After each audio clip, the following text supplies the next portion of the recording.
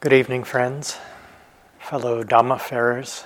Is the volume okay on the microphone? A little louder? I'll try to speak up. I know my voice can be soft. I spend a lot of time in this hall, as I mentioned, and in recent years, quite a few years now, I teach a lot here. And it seems for most of those retreats, we have this tendency to schedule an evening talk, and it almost always starts at 7:30. And the other night when I was giving my talk, I kind of forgot that I hadn't started at 7:30, and at one point I was looking at the clock and it said 8, and I thought, well, I'm doing great. It's only been a half an hour, and so I just kept humming along there, and. I thought, wow, okay, I got done, right around 45, 50 minutes, that's really reasonable considering the schedule and Narayan's very clear request that we keep the talks to around that length. And my intention really is to keep my talks a lot more on the brief side in this regard. And then one of my colleagues very kindly the next day informed me that I had spoken for more than an hour. And I truly had no idea. So, I am capable of going on and on, I know. But anyway, I made myself a sign. It says, stop at 8 o'clock. And I've also asked Narayan to actually use this tool here to jab me in the ribs if I don't stop. She might give me a couple minutes past 8, but anyway. So we'll see what happens this evening.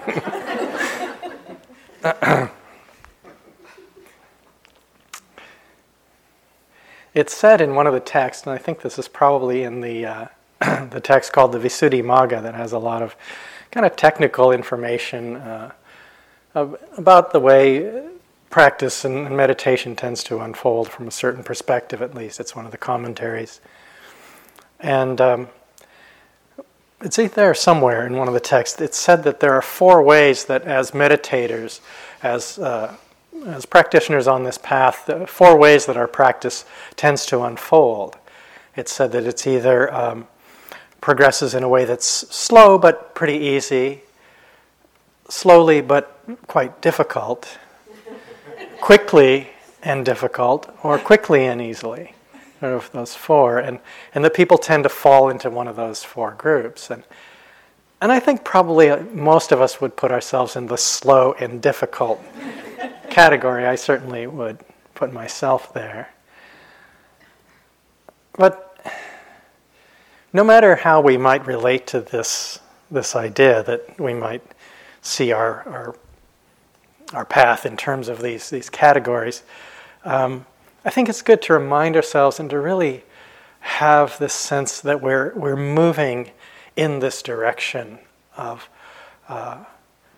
peace, ease, of freedom.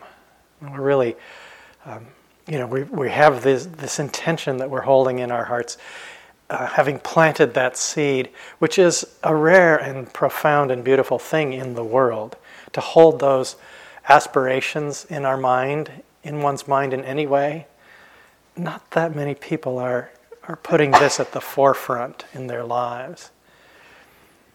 These are some words from Bhikkhu Bodhi that I really find beautiful to reflect on. He once said, he's a very famous teacher, scholar, monk, who's done a lot of the translations of the Buddhist texts, beautiful translations. He wrote this: liberation is the inevitable fruit of the path and is bound to blossom forth when there is steady and persistent practice. The only requisites for reaching the goal are 2, to start and to continue. If these requirements are met, there is no doubt the goal will be attained. So we've all started.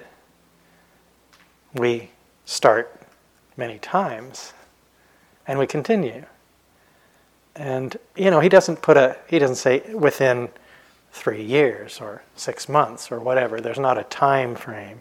The slow, difficult, quick, difficult categories come into play here. But this sense of this forward leading, onward leading movement, holding that and really reflecting on, it's not that we become complacent. There's work to be done. There is effort to be made. There is perseverance required, and steadiness and patience and all of these things that keep us going. But to really bring to mind the goodness and the beautiful and powerful intentions that we form in the mind and the heart in our practice, all these beautiful seeds we're planting, and to really see each moment of mindfulness is like a seed or a drop of water that's filling an urn, and we can't see how full that is, and we don't know when those seeds will sprout and bear fruit. And that's what we can do, is keep planting those seeds. So let's plant them with care and real appreciation for the beauty of that. There's a book called The Heartwood of the Bodhi Tree by a famous Thai monk and teacher named Ajahn Buddhadasa. Some of you might have heard of him. And I sometimes think if I were going to be stranded on a desert island, that would be, and could bring one text, Buddhist text, I might bring Heartwood of the Bodhi Tree. It feels like it encapsulates the heart of the teachings. And that's really Ajahn Buddhadasa's intention there. And in that book, he suggests that the entirety of the Buddha's teachings can be summarized in one short phrase. And he draws on one of the suttas where you can see how he would draw this from the words of the Buddha. He uses 4 words in Pali: sabbe dhamma nalang abhinivesaya, which can be translated as nothing whatever is to be clung to. Nothing whatever is to be clung to. And Buddhadasa emphasizes the power of this teaching, again drawing on this reference from the suttas, where it's not quite so simply and directly put, but you can read it in there. And he says, if you've heard this teaching, you've heard all of the teachings. If you've practiced these teachings, you've practiced all of the teachings. And if you've realized the fruits of practicing this, you've realized all possible fruits of the Buddha's teachings. Nothing whatever should be clung to. And we could substitute nothing should be identified with as I, as me, or mine, or held on to, grasped. We could substitute different words for that, but the basic understanding is don't hold on to anything. Or you could phrase it, let go of everything. That's a common way, often in the Thai forest tradition, they talk about letting it all go. And we've used these words of letting go. We have to be a bit careful. Maybe letting be is a better way, because letting go has this sense of pushing away, perhaps, or tossing away. But Ajahn Chah, another Thai master, he summed the same sense, the same suggestion of a teaching in his usual very straightforward and kind of pithy way. In a very famous 3 lines or phrases that he said once: if you let go a little, you'll have a little peace. If you let go a lot, you'll have a lot of peace. If you let go completely, you'll have complete peace. So the same teaching phrased in that way. And really, if we look in our practice, we're exploring this sense of what this might actually mean in all kinds of ways, in ways that are gross and ways that are more subtle. It's woven throughout what we're doing in our practice. And it really does go, when Ajahn Buddhadasa talked about this as being the heartwood of the Bodhi tree, the awakening tree, it goes to the core teaching in terms of the 4 Noble Truths, and in which the Buddha talks about the cause of suffering, the fact that there is suffering, the fact that there's a cause, that there can be the release of that cause and the release of suffering and the path that leads to that. These are the Four Noble Truths. And in his exposition, in his discussion of this, points very directly that it is this force of clinging, grasping in the mind and the heart that is the cause of suffering in our lives. So we've been talking about that in various ways. This is the exploration. And really, you can look at everything the Buddha taught as being, which is volumes. I don't know how many suttas there are. Do either of you know how many suttas there are in the about 1,000 discourses in the Pali Canon? That's a lot. Over 40 years of teaching. And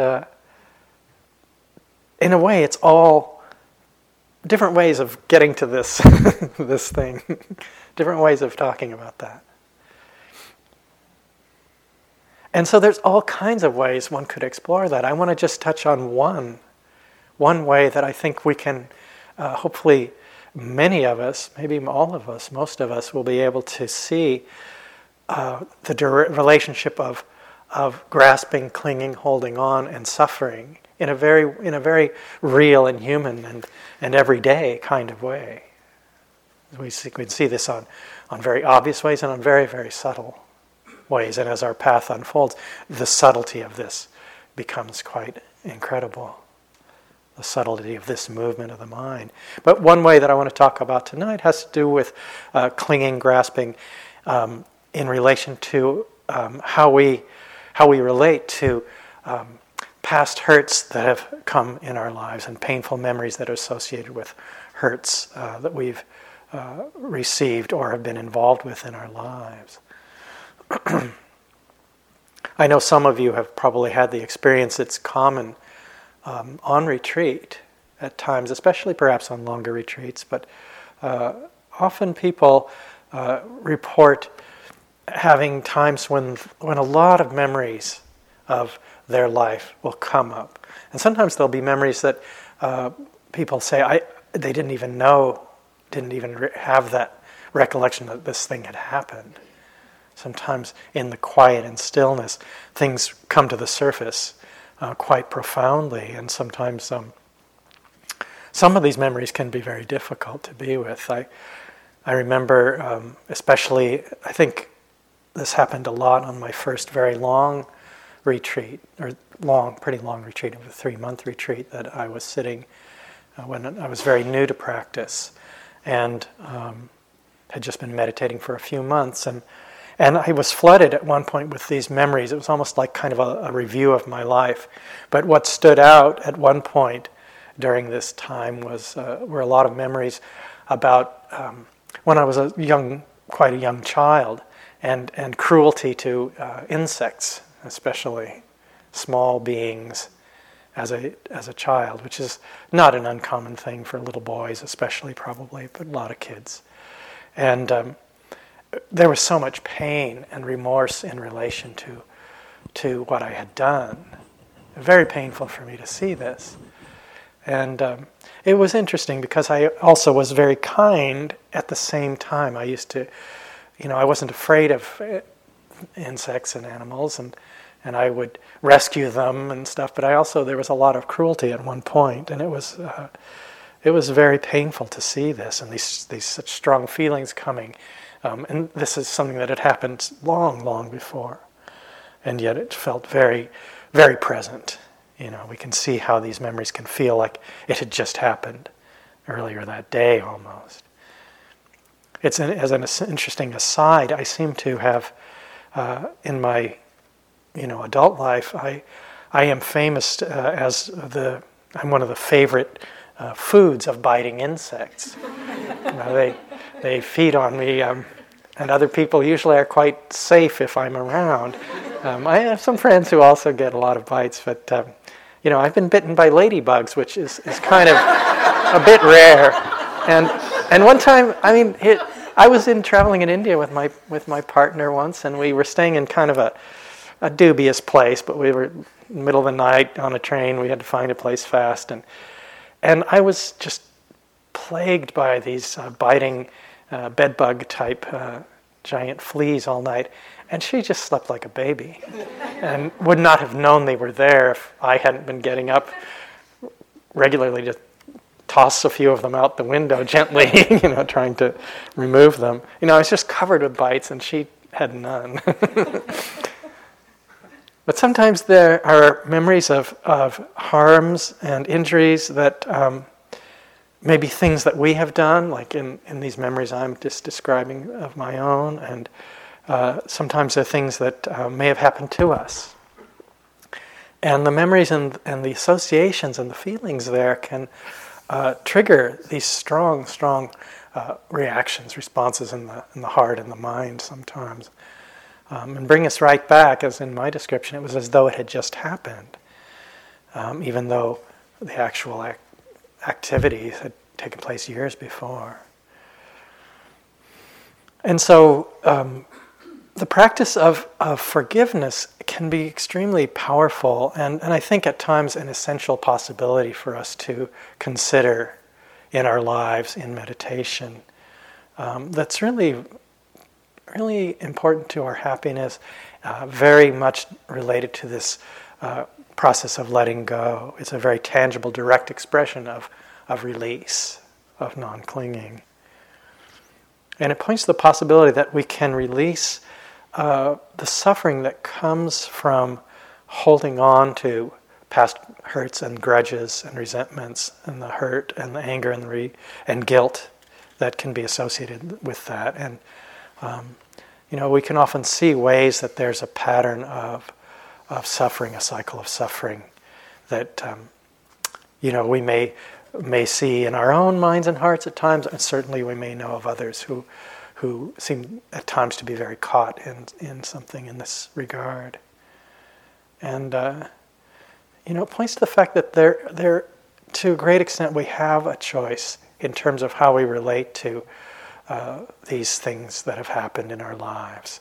We can continue to hold on to them and carry the burden of the suffering that is there, and we can choose to at least move towards removing the weight of that burden, not feeding it, not keeping it going through resentment, anger, by approaching this possibility of forgiveness.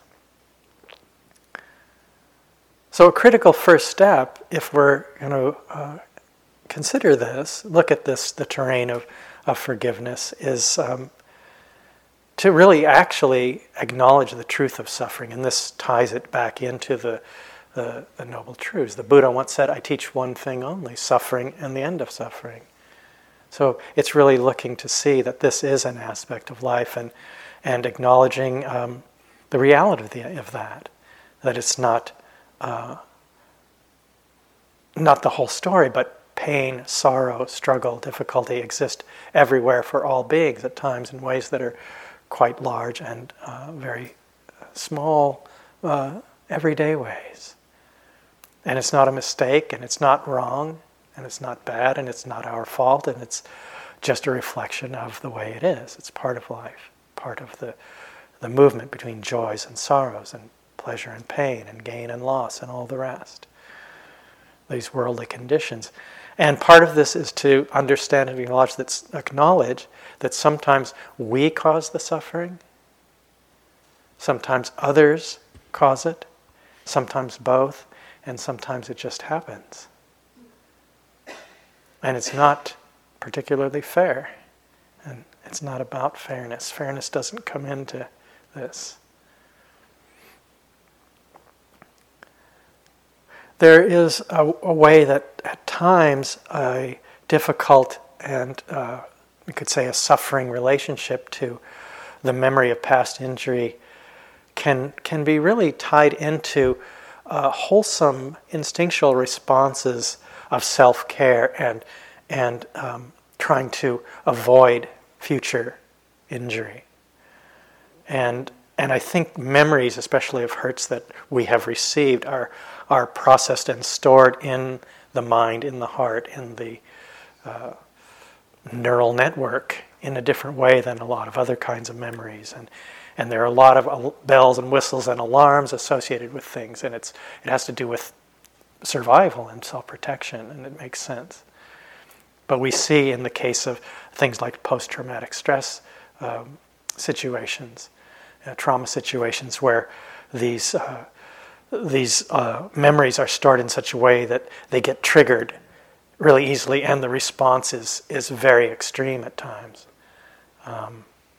And people get caught in trauma responses in these cycles where it just gets triggered again and again and again, and it gets caught in this cycle that's in that extreme example where it's very hard to let go of that, to release from that.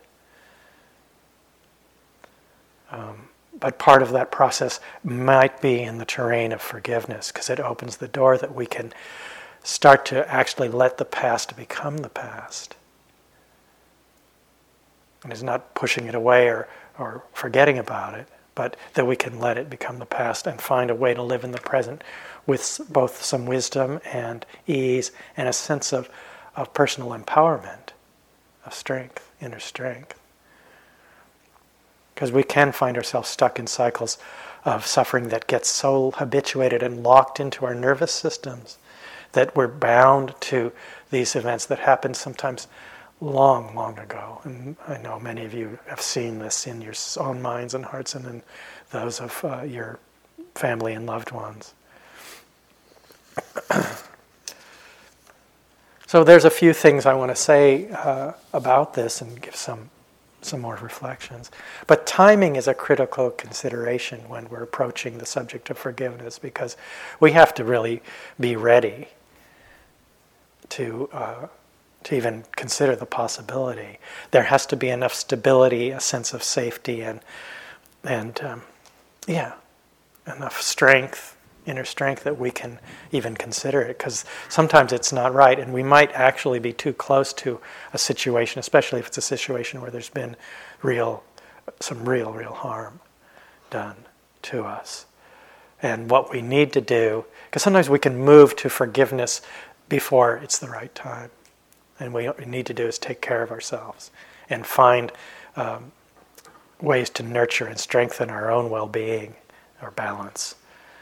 Because it's not easy, and it can be even scary to approach this sometimes, depending on the situation. And if we're feeling unsafe or in a weak place, we should not and cannot attempt it. One of my friends and a colleague that some of you may know, a teacher here named Winnie Nazarko, once she was talking on this subject, and she said, in relation to this, finding the right time, she said, sometimes you might have to begin the process, I'm paraphrasing what she said, but entertaining the possibility that you might perhaps at some point in the future maybe consider the idea of forgiving. They might have to start that far back. Okay, maybe, sometime, possibly, I'll consider it.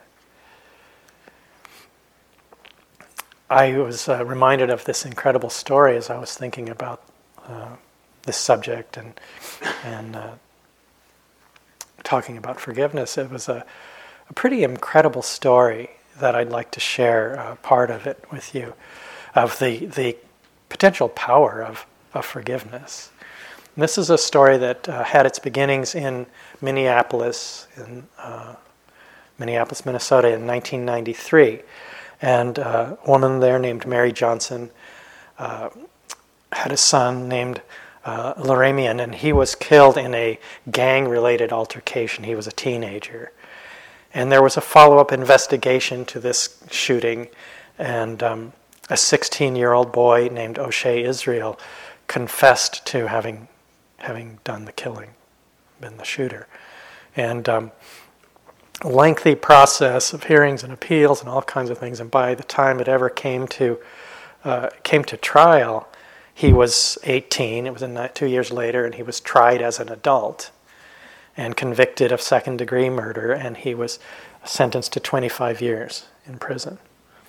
And Mary Johnson, the mother of the boy who had been killed, said, I wanted him locked up and caged because to me he was an animal, and that's what he deserved.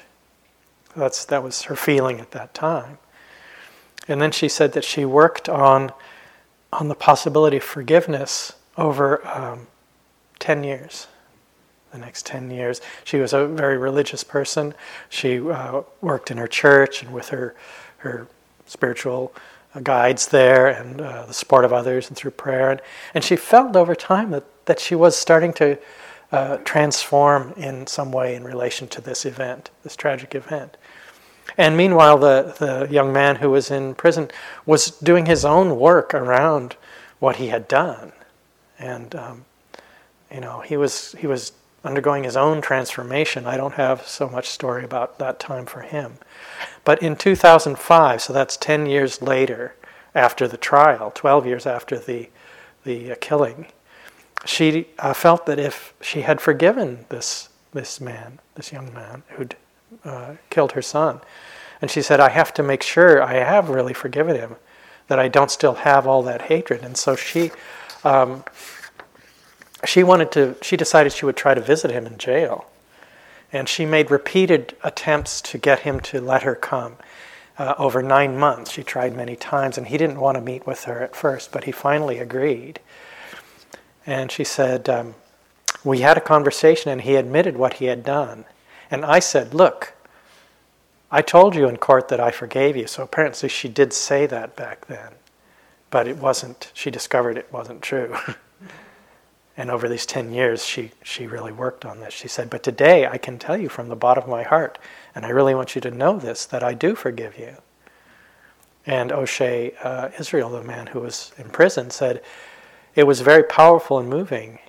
And I felt compelled to ask her if I could give her a hug. I said, may I give you a hug to show her my genuineness? Because he genuinely, had true remorse for this action that had come out of the confusion and suffering that was in his mind at that time.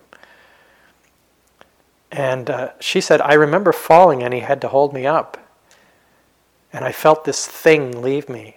And I instantly knew that all that hatred and bitterness and animosity and all that junk that I'd held inside me for 12 years, at that moment I knew it was done with, over. It was gone. So she had this kind of cathartic experience there in that meeting. But the thing that was incredible is that after that they began to meet on a regular basis. And this relationship, almost of a mother and son, developed between them. And he got out, must have been on parole in 2012, so he'd been there since 1995, so 12 years. Is that 12 years? Yeah. No, 17? Anyway, a long time. My math skills, not so good this time of night. And she introduced him to the landlord in the building where she lived, and he got an apartment, eventually moved into the same building. They became neighbors. And in one point they were having a conversation that was, they're kind of being interviewed in conversation. And she said to him, I treat you as I would treat my own son.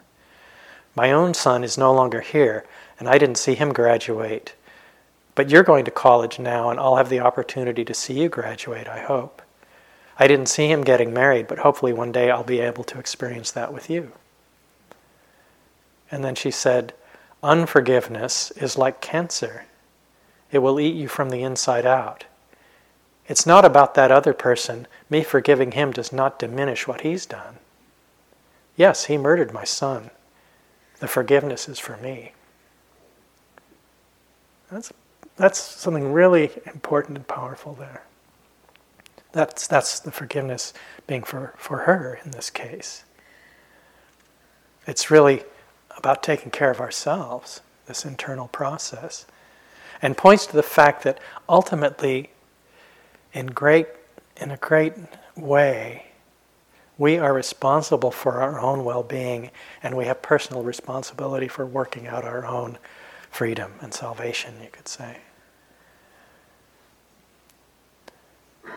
And when we hold on to resentment, grudges, and hurts, we're letting the past dictate who we are right now in the present. And we lose a lot of our personal power when we do this.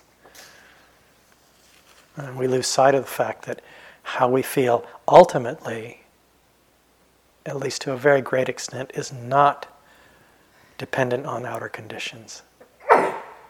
That we have a choice and it's really up to us. And when she said, the last thing that I read from Mary Johnson, that this is for me, that it doesn't change what he did, that's still on him. That this is for me. It points out that it does not free us or another from what we could think of as the karmic weight or the responsibility for actions that another or that we may have done. It's not for that. You have to be this is really a critical understanding. We take responsibility for our actions. We all have to do our own work in this regard. And O'Shea Israel said, I haven't forgiven myself yet. I'm learning to forgive myself. I'm still growing towards trying to be able to forgive myself. This is the young man who basically has an adopted mother. I think both his parents were not in his life, maybe not even alive anymore, his birth parents. So we really have to bear in mind and be careful when we approach the idea of asking for forgiveness. If it's something that we have done, and we're asking someone to consider forgiving us, that we're not putting some weight of responsibility on them for actions that we've done. That we're trying to get that absolved somehow. We have to take care and take responsibility for harm we may have caused. And what we need to do is offer an apology, make amends if we can do that. Offer that in the way that he offered his in the story. He said, I'm sorry, I did do this thing. And he offered what he could in that regard. And we need to bear in mind, if we do ask for forgiveness for something we have done, harm we have caused, we have to do that knowing that the other person may not be in a position and they may not be ready to forgive us. We can't expect that they will do that. We have our side of that, and that's all we can do. And so there's some important things in terms of the difference between what guilt and what we might call wise remorse, in terms of actions that we have done, where we have been the one causing the harm.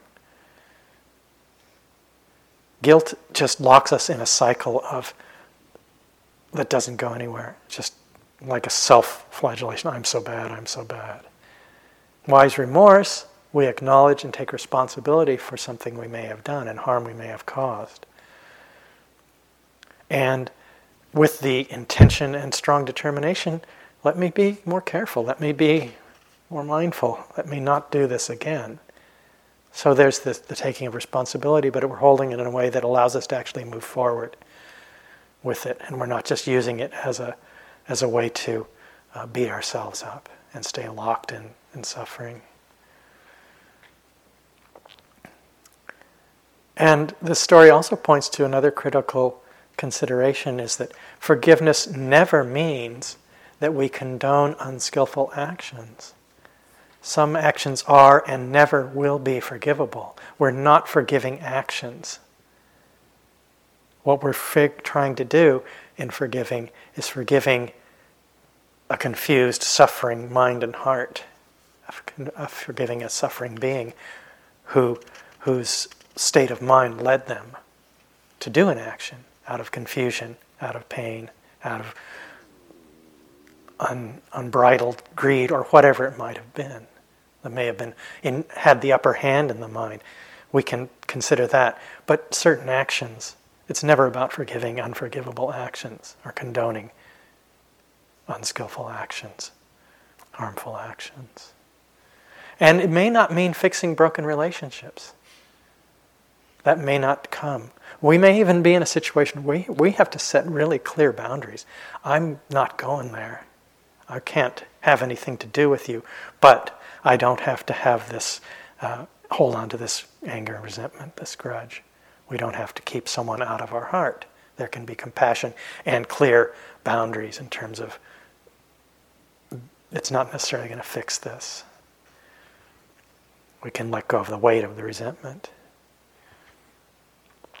And sometimes it's really useful, and I notice this, I've seen this operating in my own mind at times, at least in the past, where is to look where the suffering is in a situation, because sometimes we can hold on to resentments and grudges for hurts that have come to us with kind of as though somehow we're punishing the other person. I'll show you, I'm not going to forgive you. And they're just fine, and we're the ones who are suffering. Sometimes it's really look and see, where is the suffering? This is something we're doing to take care of ourselves.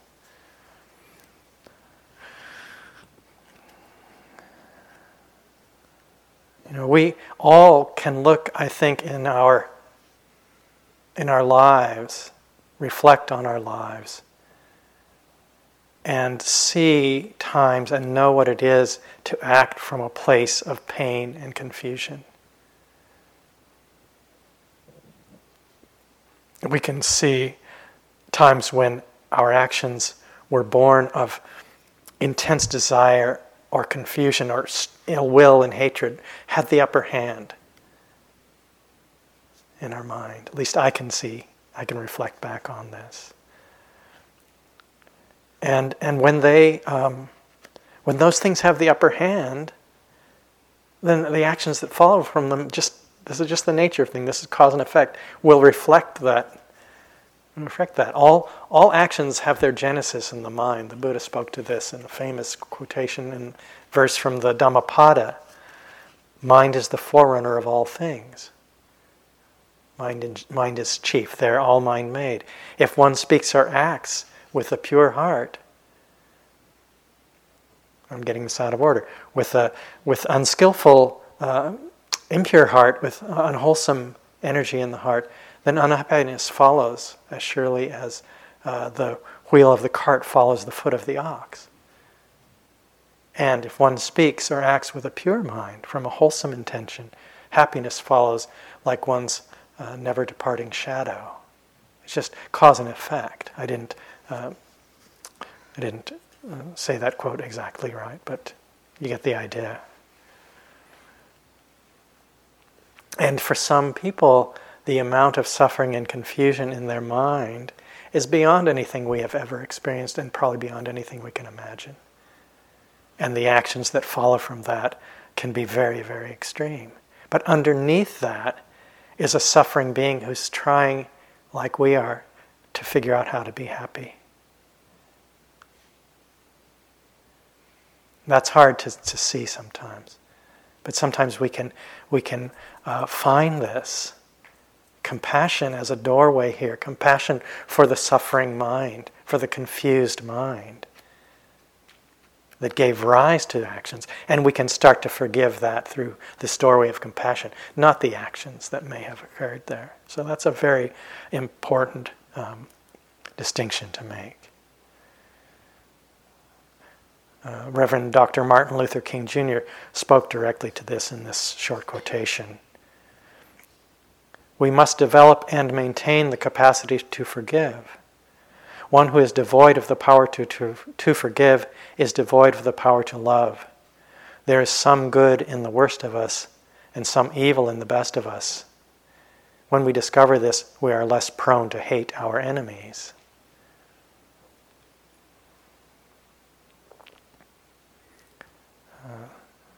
This is another quotation that was attributed to, where I found it, to the actress Lily Tomlin. Forgiveness means giving up all hope of a better past. Just kind of humorous, and she's a humorist, but there's something really, really true in that. We can't get a better past. We can give up all hope of a better past and at the same time release the burden of hauling it around with us in an unskillful, painful way. That's like dragging a corpse around behind us everywhere we go.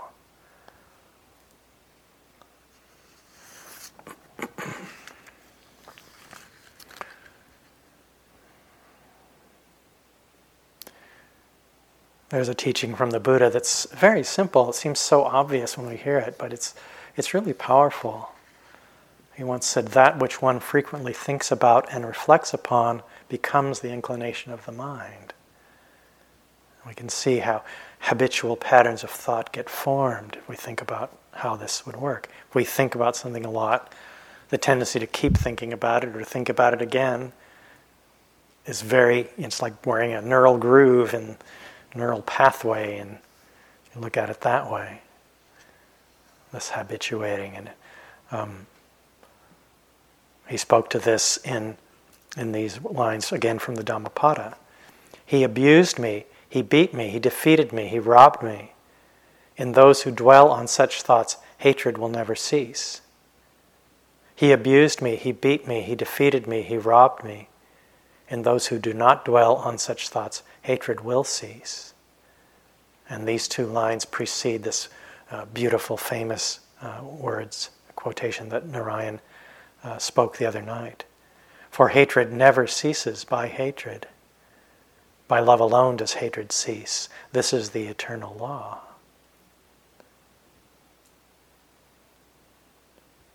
And when we dwell on thoughts of past hurts and grudges and cling to the stories and the resentments there, it's not that we deny that these things happen, but we shift our relationship to them. Because we just condition the tendency for them to come up again and again. And they reinforce the cycle of pain and suffering that may be constellated around the stories of past hurts. But through this practice of forgiveness, we can start to shift these patterns, shift these thought patterns, and start to release this and actually retrain the mind through the power of compassion, kindness, and wisdom.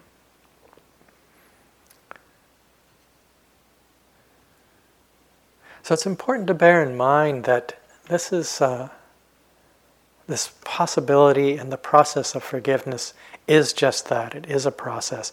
It doesn't come from an act of will. It doesn't happen just because we've decided that it's a good idea and we're going to do it.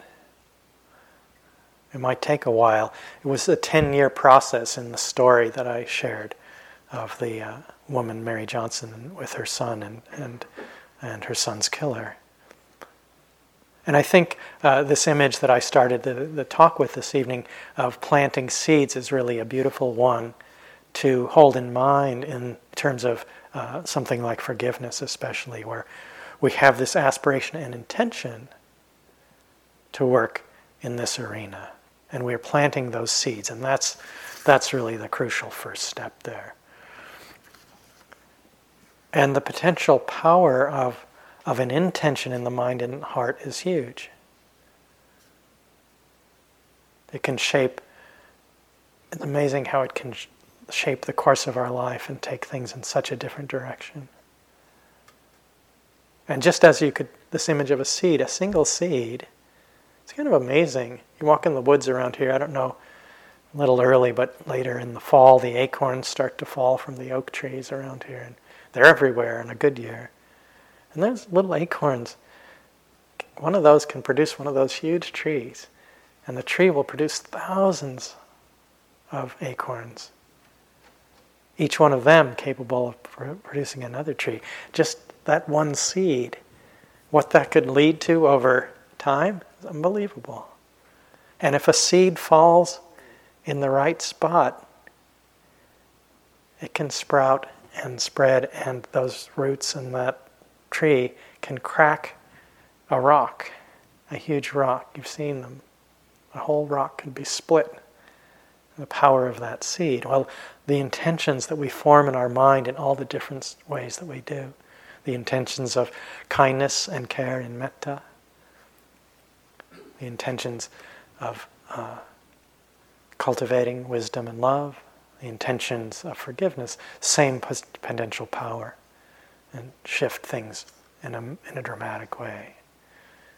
So here I am at 7:59.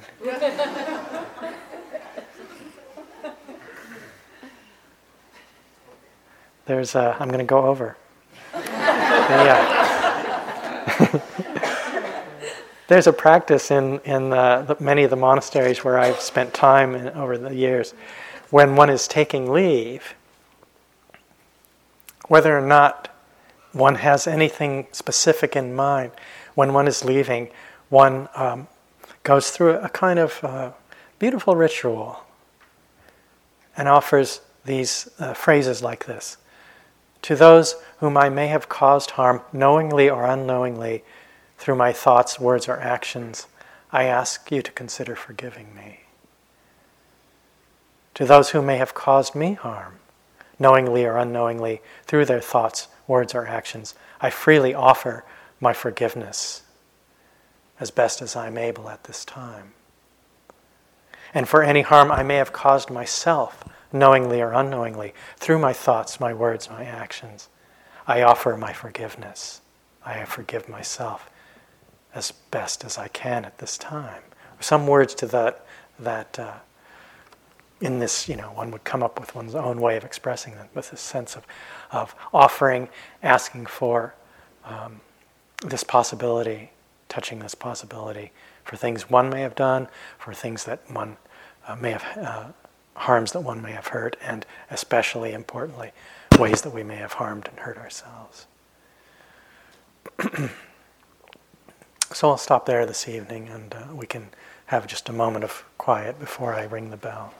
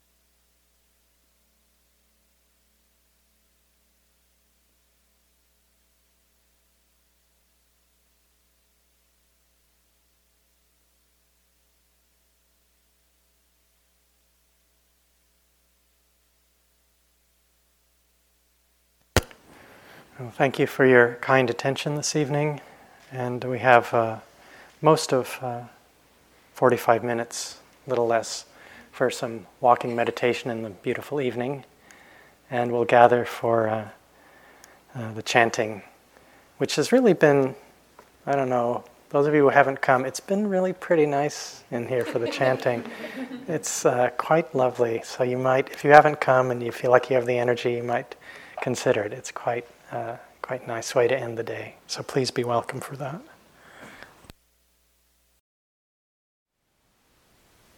Thank you for listening. To learn how you can support the teachers and Dharma Seed, please visit dharmaseed.org/donate.